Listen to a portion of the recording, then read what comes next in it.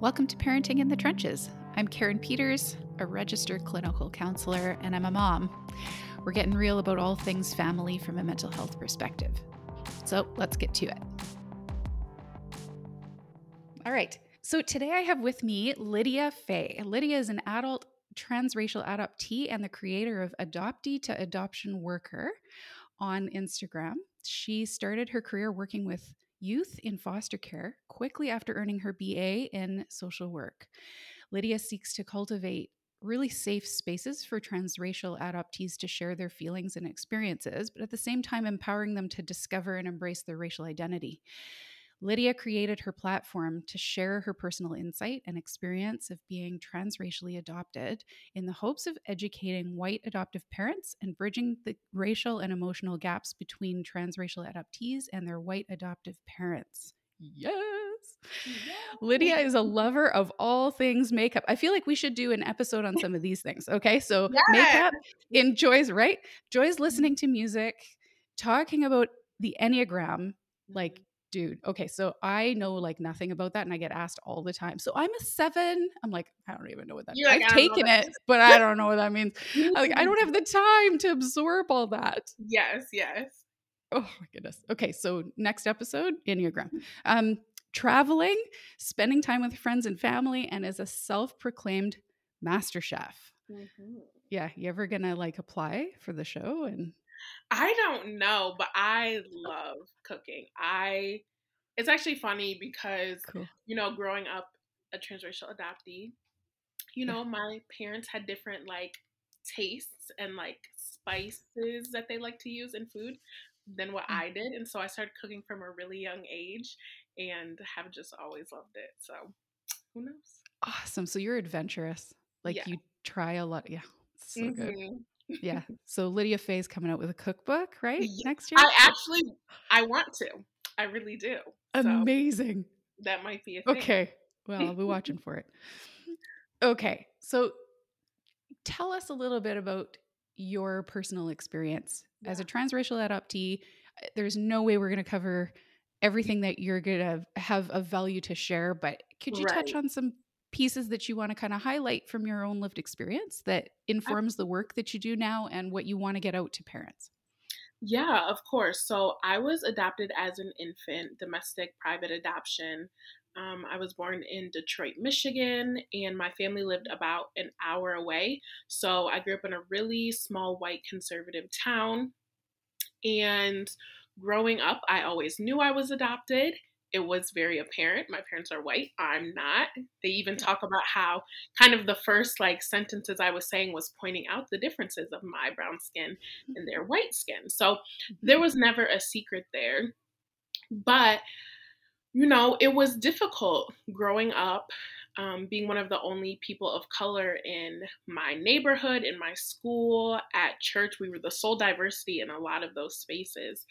And honestly, I didn't understand how my adoption impacted me until college. And that was the first time I went to therapy, and the first time I heard adoption was trauma.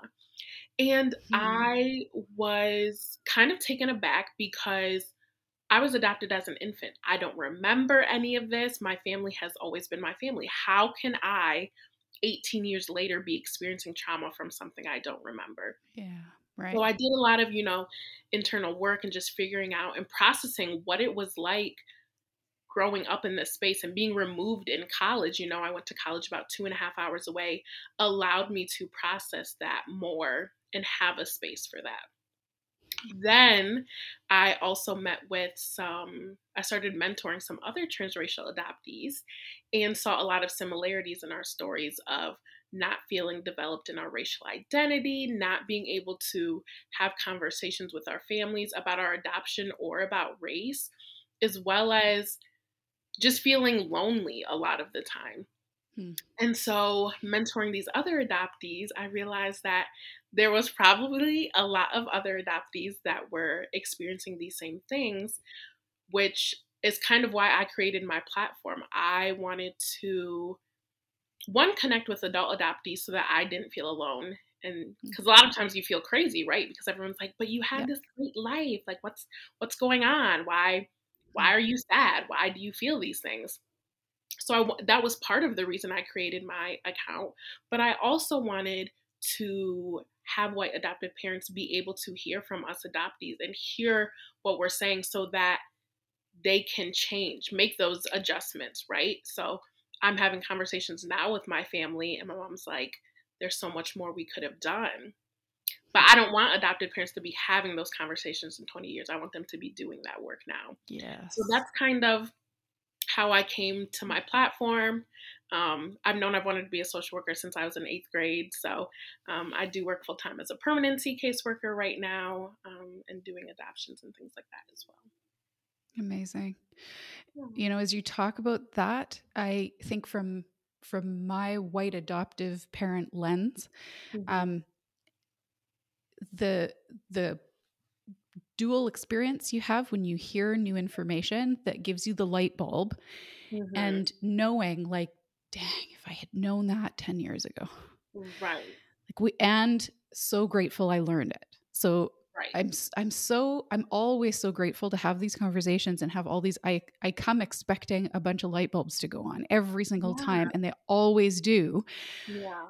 But it comes with this pang of like, oh, if Mm-hmm. I had known this for my girls last year, Right. 10 years ago, 5 years ago, like it always comes with that. So I appreciate you kind of saying like the intention Yeah. of doing this work is to equip us earlier, sooner, Absolutely. um, which is partly why we're excited to have opportunities to give airtime to adoptee voices to share this firsthand. Mm-hmm. Yeah, because it's confusing for us to not know what you don't know, right? So Absolutely. how am I going to And teach my kids? right. And it's Yeah, more readily available now, right? Like yeah, 24 years ago when I was a child, my parents, oh, there wasn't Instagram, there wasn't Facebook groups where they could, lean into these conversations with people who weren't just in their, immediate community. yeah, So I always encourage adoptive parents now to really lean into these conversations, follow all different types of adoptees, especially the ones that, mirror your child. But we all yeah. have different stories and different insights. So it's important to be listening to all voices.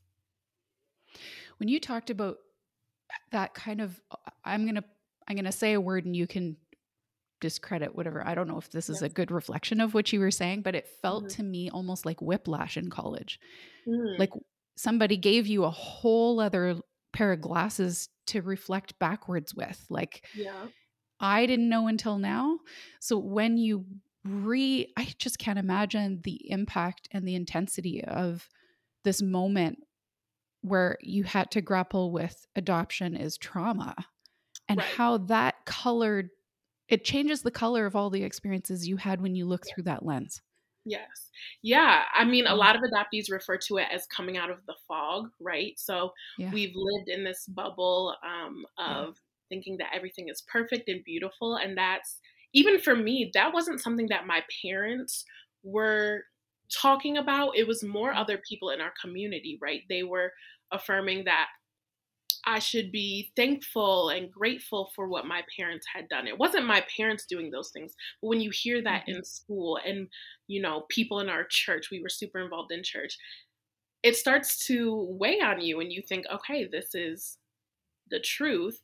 Yeah. And then as a transracial adoptee, I had the added complexities of navigating the racism that I had experienced growing up. And a lot of times, the people closest to me were the biggest perpetuators of this.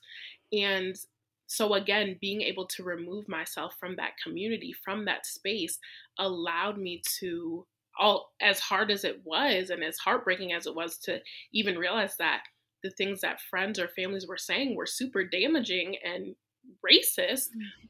Mm. um, it was good. It's a continual healing journey that I'm still on because it's a lot to unpack 18 years of growing Oh, up in this community.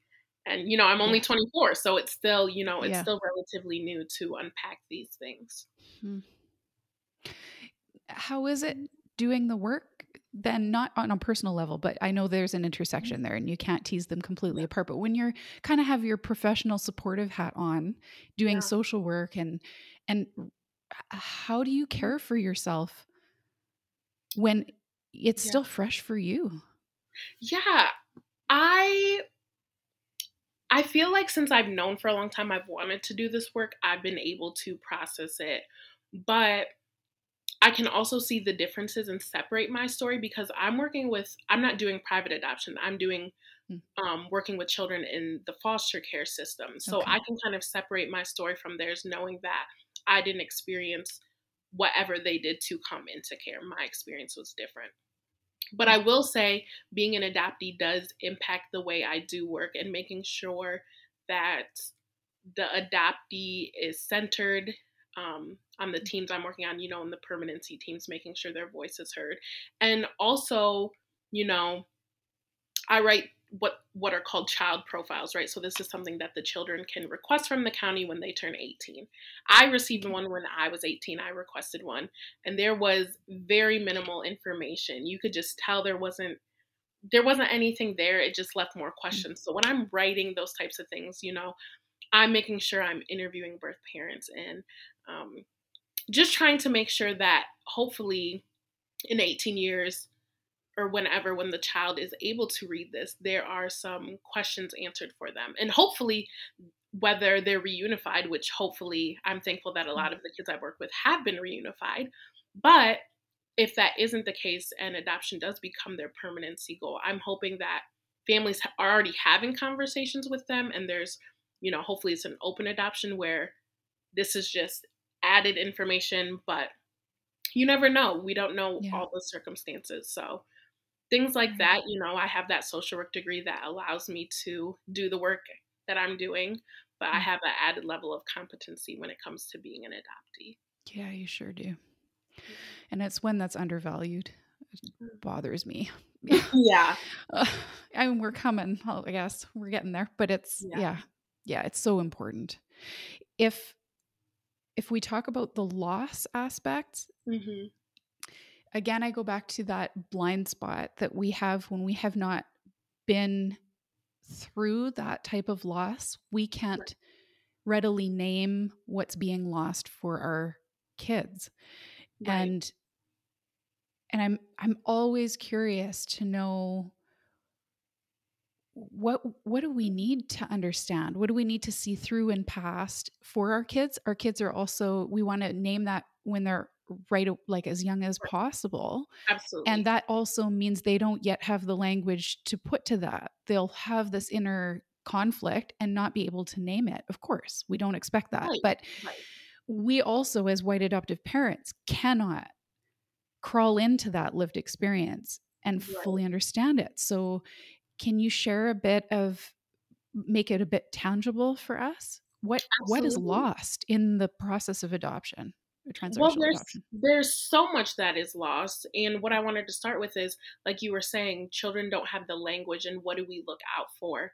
Yeah. We know that adoption is lost from the moment it happens, right? And so a lot of times families are asking me, well, when do we start therapy? Or, Mm. what does that look like? And my answer is always right away. Yeah. Obviously, if it's an infant, not right away, but right when Mm. we don't need to look for acting out behaviors. We already know that they've experienced that loss. And Mm. so when they are 4 or 5 or whenever you can find a therapist that can even start play therapy at that Mhm. young age to allow them to process that is important. And a lot of adoptees, myself included, there was never acting out. What my fear of abandonment looks like was being a perfectionist. It was Yeah. not wanting to do anything wrong out of that fear. And that's how I that's how I held on to that grief and loss is not Mm. wanting my now adoptive family to leave me. So I always emphasize that to adoptive parents that maybe your child won't act out. Maybe there won't be that moment. But Mhm. if there is that moment, they've already been suffering and it should have already happened. So Yeah. that's an emotional thing that I say is lost. Obviously, with transracial adoption, not only is it that loss of family connection, But also, a lot of times in transracial adoption, it disrupts our connection to our community and people of our Mhm. race. In my case, I stayed in Michigan, but I was still removed even just an hour from people that looks like me. And so I always tell families that the when you're open to transracially adopting, or when a child of a different race is placed in your home, there's adjustments you have to make. You become a multiracial, multicultural family. And Yeah. so your house should reflect that. It should be reflected in the art we see on the wall, the music you're listening to, the shows that you're watching. It should also be seen in the activities and things that you do, right? So if you are involved in church or extracurriculars and they're all white, there's an alternative out there where they can see people that look like Yeah. them. And those are adjustments that have to be made. Mhm. And so, a lot of times families are like, well, I live in an area where there's not a lot of diversity. I understand that, but we make a lot of adjustments for children, right? So Yep. your child, if you lived in an area that didn't have a good school district, you'd probably send them to a different Mm. school, even if it was 30 minutes away. If your child had to see a specialist for some medical condition, you would drive however far it was to make sure Yes. they Right. saw whoever they needed to see. Our racial identity needs to be prioritized in that Mm. same manner, right? So my parents enrolled me in a dance studio that was 30 minutes away so that I could see other children that looked like me. Was Yeah. that easy? Was that, the most efficient thing that they could do with their time? Probably not. They had three other kids to raise as Yeah. well.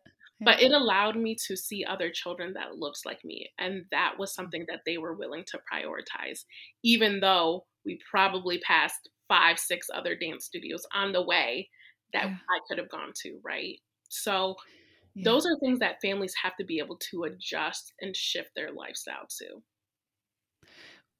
What was it? What were you aware of that at the age that you went to dance class? That my parents intentionally did that? Yeah. Yeah. I don't know. I try and think about that. Yeah. And I don't know if I knew they intentionally did that. I think as I grew up, I definitely realized that, Mm. because, I mean, it was a long drive. And even for a kid, after school, you have to take that 30-minute drive. Um, but I'm Mm. so happy that they did that. Yeah. But it was also hard again because I had that contrast of dance was the only place I saw other people who looked like me. But then I went Yeah. back home, my Right. neighbors didn't, my classmates didn't. So it allowed me to see that, which unfortunately a lot of adoptees don't even have that. They don't have Mhm. any connection um, to anyone that looks like them. So I'm Yeah. very happy that I had that, but it was still difficult. I won't say that Yeah. solved everything, but No. I think as I Yeah. got older, I definitely knew that they did that on purpose. Yeah. Yeah.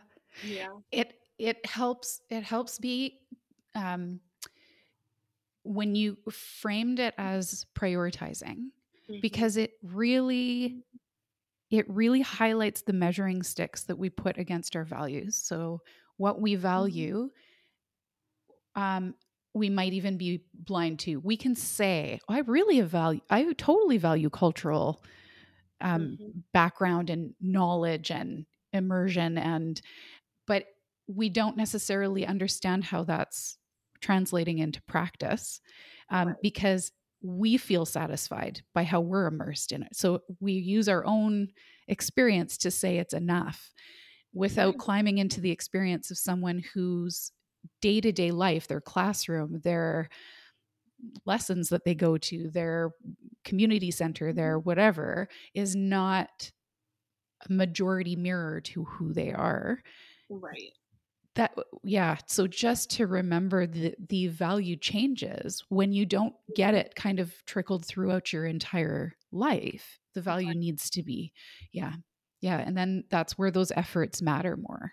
Yes. Yeah, and I always tell families, if you would be willing to put your child on a travel soccer team or travel basketball team, or even if you're going to those away games that are 30, 40 minutes, Yeah. or, on weekends you go to concerts that may be an hour away from your town, right? You're doing those things for leisure, and because you enjoy doing those things. Mm. So the necessities, the things that are crucial to your child's development are non-negotiable, right? Those Yeah. shouldn't, it doesn't matter if they're far away. And ideally, families would be living in communities where their child is mirrored everywhere. I know Mhm. that's not realistic for all families to move, to more diverse areas. So if that isn't the case, you have to be willing to make those adjustments. Yeah. Yeah. W- The birth family separation piece. Can you talk about that loss? So when we talk about adoption is trauma, so much of that is embedded in relationship loss, in Yeah. rupture in relationship. Yeah. And so I get, the piece that you're talking about has a unique thread to the ongoing loss that you will experience as a transracial adoptee in places that don't reflect who you are. And there Right. needs to be so much more intentionality just as a product of that. What Absolutely. about the loss that comes with not knowing, not Right. knowing prior? Like, yeah. Well, and I think that's another thing that's important for adoptive parents to be thinking about even before they adopt. What is that going to look like? Mhm. There's too many adoptees that we grow up in situations where we have no connection to our birth family. And in a lot of cases, that's probably due to adoptive parents' insecurities of what Yeah. that connection would look like for us. Yeah. And it's important to remember, yes, you're adopting this child. Yes, this child is a part of your family as if they were your birth child. But we still have that birth family, our DNA that we deserve to have a connection with. Now, if for some reason there's not, you're not able to have those connections, be asking those questions to caseworkers, before adoption. See what you can know so that when your child is asking questions, you can have some answers. But Yeah. that's an immense loss. And it's important for families to realize that having an adoptive family is not a band-aid. It's not going to replace, right? Nope. Um, our birth family. So just being able to understand that there's going to be that grief and loss. A lot of times, I'd hear people say, "But you're chosen." But I was unchosen, right? That's how it feels. I was Yes. unchosen Right. to then Yeah. be chosen. Yeah. And that's hard, right? Yeah. I think about it more now than I did growing up. I Mm. think about all the milestones that I've accomplished, whether it's high school graduation, college now. I'm in grad school and thinking about I wonder I wonder what my birth mom is doing. Or even on Yeah. holidays. I will say honestly, probably until I was 16, most Christmases and every birthday I cried myself to sleep because I just wanted to know, right? What are Of they course. doing? Is she thinking about me? What is her life like, right? Yeah. And of course I wasn't going to share that with my family, right? Because as adoptees are very intuitive. We can feel these things, right? My parents never Mhm. made me feel like I had to hide these feelings. But again, you just know you don't want to make your parents feel bad or like you're not grateful. So we're Yeah. hiding these feelings to maintain, just kind of the happiness status quo of our families. So there was lots of nights of crying myself to sleep because of the grief and loss that I felt from, not having any sort of connection, knowing basically nothing about my birth Wow. family. That is such a good reminder for parents around the myth that if you raise an issue that you might have a gut feeling about is happening for your child, that you're perpetuating something, you're making it worse for them. I would just want to dispel that myth because, I'm imagining the girl crying herself to sleep at night with Mhm. this added layer of, I can't share this honestly and openly, um, because now I'm also having to protect the relationship that I have Mhm. with my adoptive family. I Yeah. want people to assume that's the case so that Mhm. they can have the responsibility of helping their child name that and open up the door, right? You can't Yeah. give that responsibility to a child, Right. right? And so Huh. it comes with the territory, I think, of Absolutely. developing and growing and attuning to your environment, being having a sense that I have to be very careful, Mhm. right? But Right. that then shouldn't be the burden on the child. So if we know that that is the case, it gives us the responsibility to say, do you ever wonder? Have you ever thought, or how are holidays for you? Mhm. To raise those things, right? Right. Well, and Yeah. sometimes even some kids, even if you ask them those questions, they would still feel Yeah. uncomfortable, right? Right. So it's about cultivating a brave and safe space for your child to feel open. You can't just Hmm.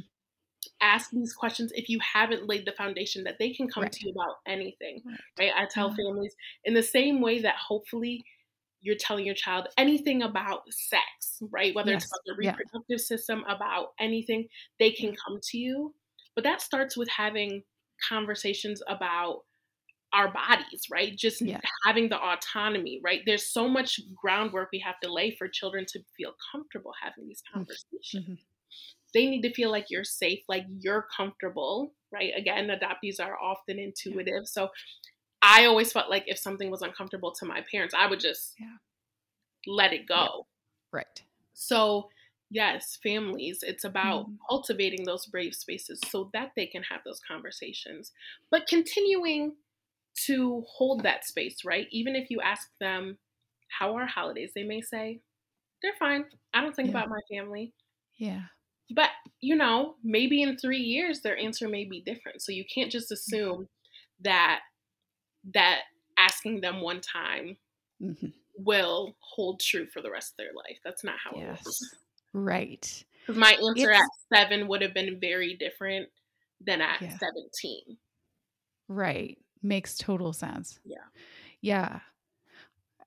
I mean, there were so many things I grew up knowing were taboo, right? And that Right. would never have, I think we can all get that if we put ourselves in the shoes of our child self and Mhm. recognizing what our family felt, gave indicators. It's kind of like we all have our spidey senses, and we Yes. all kind of, it takes very little to kind of get the vibe in the room. Like, I could Right. read this Right. room, and I saw your eyes widening out of fear when I said, Mhm. what is whatever. Like, I right. Mhm. And that is all it takes for a kid to go, ooh, dangerous territory. Not testing That's that one again. Of Yeah. course, yeah. Or Yeah. even in other conversations, seeing how you react. Do Yeah. you get angry? Are you like, no, we don't Yeah. talk about Defensive. right? Yeah. Like, no Yeah. child wants to make their parents feel that way or have Yeah. them respond that way. So we will do anything to avoid that. Yeah. Okay, let's shift to microaggressions. You're going to be like our mentor and instructor here. Yeah. I there's no there you're never going to come up with a complete cheat sheet here, but Mhm. could you name some of the microaggressions that we need to be able to identify when we're walking down the street, when we're going to a parent teacher meeting, when we're Right. watching kids play on a playground, when what do we need to be aware of and know what's actually happening behind what might look innocent or yeah. There's a lot of things. I'll be honest. I think Yes. just from any adoptee standpoint, not even transracial, it's people saying things like, your child's so lucky. Wow, you did an amazing thing. I had cousins that even until like 2 years ago would point out, like, oh, these are my real cousins. You're my adopted cousin, right? So those types of things are happening, and just Yeah. being mindful of those, and how to respond to those. Parents need to be, running interceptions on those types of things and making sure that people aren't saying that and addressing it. I think a lot of times I see families and I have conversations with adoptive parents who are like, but it's our friends or whoever, and we Mhm. know they didn't mean it like that. Yeah. excusing it for, good Good intention, or intentions. they have our kids back. Yeah. Right. But your child is internalizing that. And so it's so Mm, important that it's addressed. And I even tell parents in front of the child right then and there, that's not appropriate. We don't say mm, that, right? Things like that. So your child knows, okay, my parent's sticking up for me.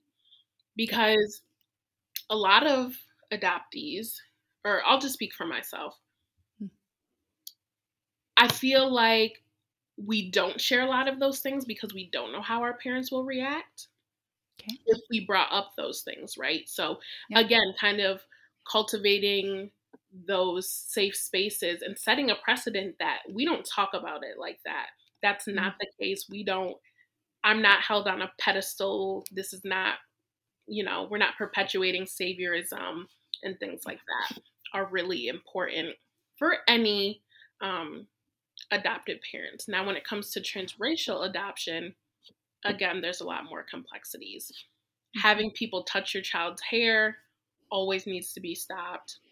Yeah. That's a form of a microaggression.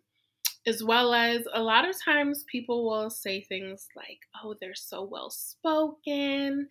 Um, you know, Hmm. I realized a lot that I was viewed as the exception to my race. So people would say things not about me, but Uh-huh. about Black people in general. Right. And, at 13, I was like, okay, maybe that's a compliment. Like, okay, yeah, like I'm well educated. I'm not sassy, whatever it is. But it was only because of my proximity to whiteness that they would say this in the first place and they felt comfortable saying that. Mm, And so when people are saying that, whether your child is present or not, again, it needs to be addressed and shut down. Because yeah. again, those are things that I internalize. Oh, she talks so proper. She's so well spoken. Um, I even had a friend's mom be like, oh, like, you're not like those other Black girls. You're not sassy. You're not basically talking about, Black girls being Yeah. hypersexualized and all these things. And I Yeah. was just like, one, that's hurtful coming from anyone, but especially someone who knows me well, Mm, to say those things and think that I would take that as a compliment. So things like that, while again, you may think that these people have good intentions, is super harmful to your child and needs to be addressed. and isn't it just by nature of it being people who are close to you, it's that much more confusing for the child. Exactly. Exactly. And It I makes it think that much more important that we separate that, right. right? To be able, yeah. Yeah, I think a lot of times that's what was so confusing to me because I'm like, Mm, this is someone from church. This is someone that my family yeah. has known 20 years before I was born, or even friends at school, right? Like Mm, the people I was closest to at school were probably the ones saying the most racist things to my face. Not saying other kids weren't saying the N word or whatever, but yeah. a lot of times people were testing the waters and, towing the line as to what they could say. And Yeah. I think it's really important that adoptive parents know that these things are unfortunately inevitable. So you're not taken aback when they're happening, right? So instead of being Mm, like, oh my gosh, I never expected that. No, we know that people, even with the best intentions, say ignorant things. And in that moment, it's important to protect your child and not mm, prioritize white comfort over their needs and their emotions. So yeah. again, it's important that Yeah. families are aware of that and able to address those things. Even when it's again, the people closest to us. It may be family members. They may be your Yeah. child's grandma, your, mother-in-law. And you're going to have those conversations as to, in those situations, what would we do? And I've talked to a lot Yeah. of adoptive parents who, in some cases, have had to separate themselves from their extended family, Hmm. and maybe can't go to family gatherings because of the insensitive things their family members are saying, even after they've addressed it, right? So, Yeah. addressing it is one thing. You have to set the boundary, you have to reinforce it, and make adjustments if people are not respecting that. When we try and um, advocate for, when we try and help our kids advocate for themselves, Hmm. so naming, okay, this is what's happening there, Right. because that's an education process as well. Absolutely. You're not able, you don't know it either if you're raised in a white environment until somebody is able to say, I'm going to say what that name means or what that word is indicating or what that movement is that why they're touching your hair and not Mhm. the white kid's hair next to you and Mhm. why, right? And how I think a lot of parents get scared about not knowing how to best equip their kids to A, understand, give language to understand what's happening, and B, what do we ideally want them to be able to do? They're not always under our white cover. What Mhm. when they go independently on a Mhm. field trip somewhere, we want them to feel like they can name and then advocate for themselves and set a Absolutely. boundary. How do we give our kids the language and how does that kind of progression work? I mean, obviously, when they're really little, we're doing all the intervening. And I get that in part they're learning from watching us as Mhm. models of when we step Right. in and why. But is there anything else we can be doing, phrases people can pass along to their kids, things, concrete kind of examples of what it would look like to say, if this ever comes up, these are things you can say. Yeah, I mean, I think that's important just in the same way you would tell your kids about, you know, how they should respond if there was a bully, right? So Yeah. maybe saying, please don't touch my hair. You want your child to have autonomy of their body. If that's not helping, you go to a teacher. Also, giving them examples of what something looks like, right? There's a clear distinction between maybe someone at school not liking me, maybe because our personalities don't get along. I was kind of a loud kid. So maybe they just don't like me Right. because they're quiet, right? And a child not liking me because I'm black. And so also having children be able to distinguish that of, are they saying things like you're too loud? Are they saying things like your skin's the color of poop? Right? Like we have to be Yeah. able to talk about those things and say like this is racist, so that your kid can know that. I think it's hard, and it stems from parents being able to have hard conversations and know what that looks like, right? So doing their own anti-racist work, anti-black work, that way they can learn what to say. Because I understand that a lot of times adoptive parents are like, I don't want to have these conversations, or I don't know how, right? Because this isn't my experience. Yeah. But you're raising someone that this is their experience. And so you have to figure out how to do this work. But I also think it's important, and this is why I emphasize children having racial mirrors, right? Having, Mhm. and not just people in their life that look like them, but having close, connections, like an aunt or uncle Yeah. type person in their life that they can talk to about these things. And I think, we hear it takes a village, and your village should there should be people in your village that look like your child, right? And not in the sense that you're just seeking out people just to be that. It's not, Mhm. the job of, a black woman to then raise your child when you chose Right. to, transracially adopt. But, Yeah. having someone that has that lived experience, I think they can have a lot of those conversations as well with your Mhm. child. So, I'm always encouraging families to find communities where there are people that look like their child, because I think that would have been helpful to me, because I didn't have those conversations with my parents. I didn't have that vocabulary. But even as I got older and learned for myself, I still didn't know how to have those conversations with them. I Mhm. didn't know what that would look like. And I just wish Yeah. that I then had, someone, an aunt, People an who uncle, a understood friend, from the right? inside People out. who understood, because Yeah. that was my thing. Like, okay, I can tell my parents, but what are they going to say? Like, oh my gosh, that's so horrible. I wanted someone who could say, I know what that feels like. This is how you Yeah. can handle it in the future. Mhm. And so there was That's the always going to be difference. that gap and disconnect for me and my adoptive parents. Of course. Yeah. And again, there's ability for us to model that we're open to that. Hmm. We did a series on sexual health education as well, and Yeah. setting up really sex positive talks for kids. And how do we Hmm. start that from the beginning? And what does it look like to be really open and honest and transparent and not need to know everything, but still give this um, clear impression to our kids and message to our kids that whatever you ask, there's no shame there. You can Right. come to us with anything. And I think, you know, it gives us permission and encourages us to remember that we don't have to be the only person that influences Right. their sexual identity, their health, their wellness, that you Absolutely. know, we want to help our kids understand who their village is. So if, you know, if I'm Absolutely. going to model that, I get to say, yeah, who, like, would Auntie so and so be a good person? Like, if you ever had questions and that it wasn't okay to come to me, it's okay. That's normal. And let's just go through your list of people on your inner circle. Who feels Mhm. safe? Who are your people? You know, and to name that, it helps kids kind of walk around on this planet with a sense of like who's on that in their circle and who's the Right. safe Right. center. And it helps us to reflect, who have we nurtured to be in that center? Mhm. Who have we included? Right. Yeah. Yeah.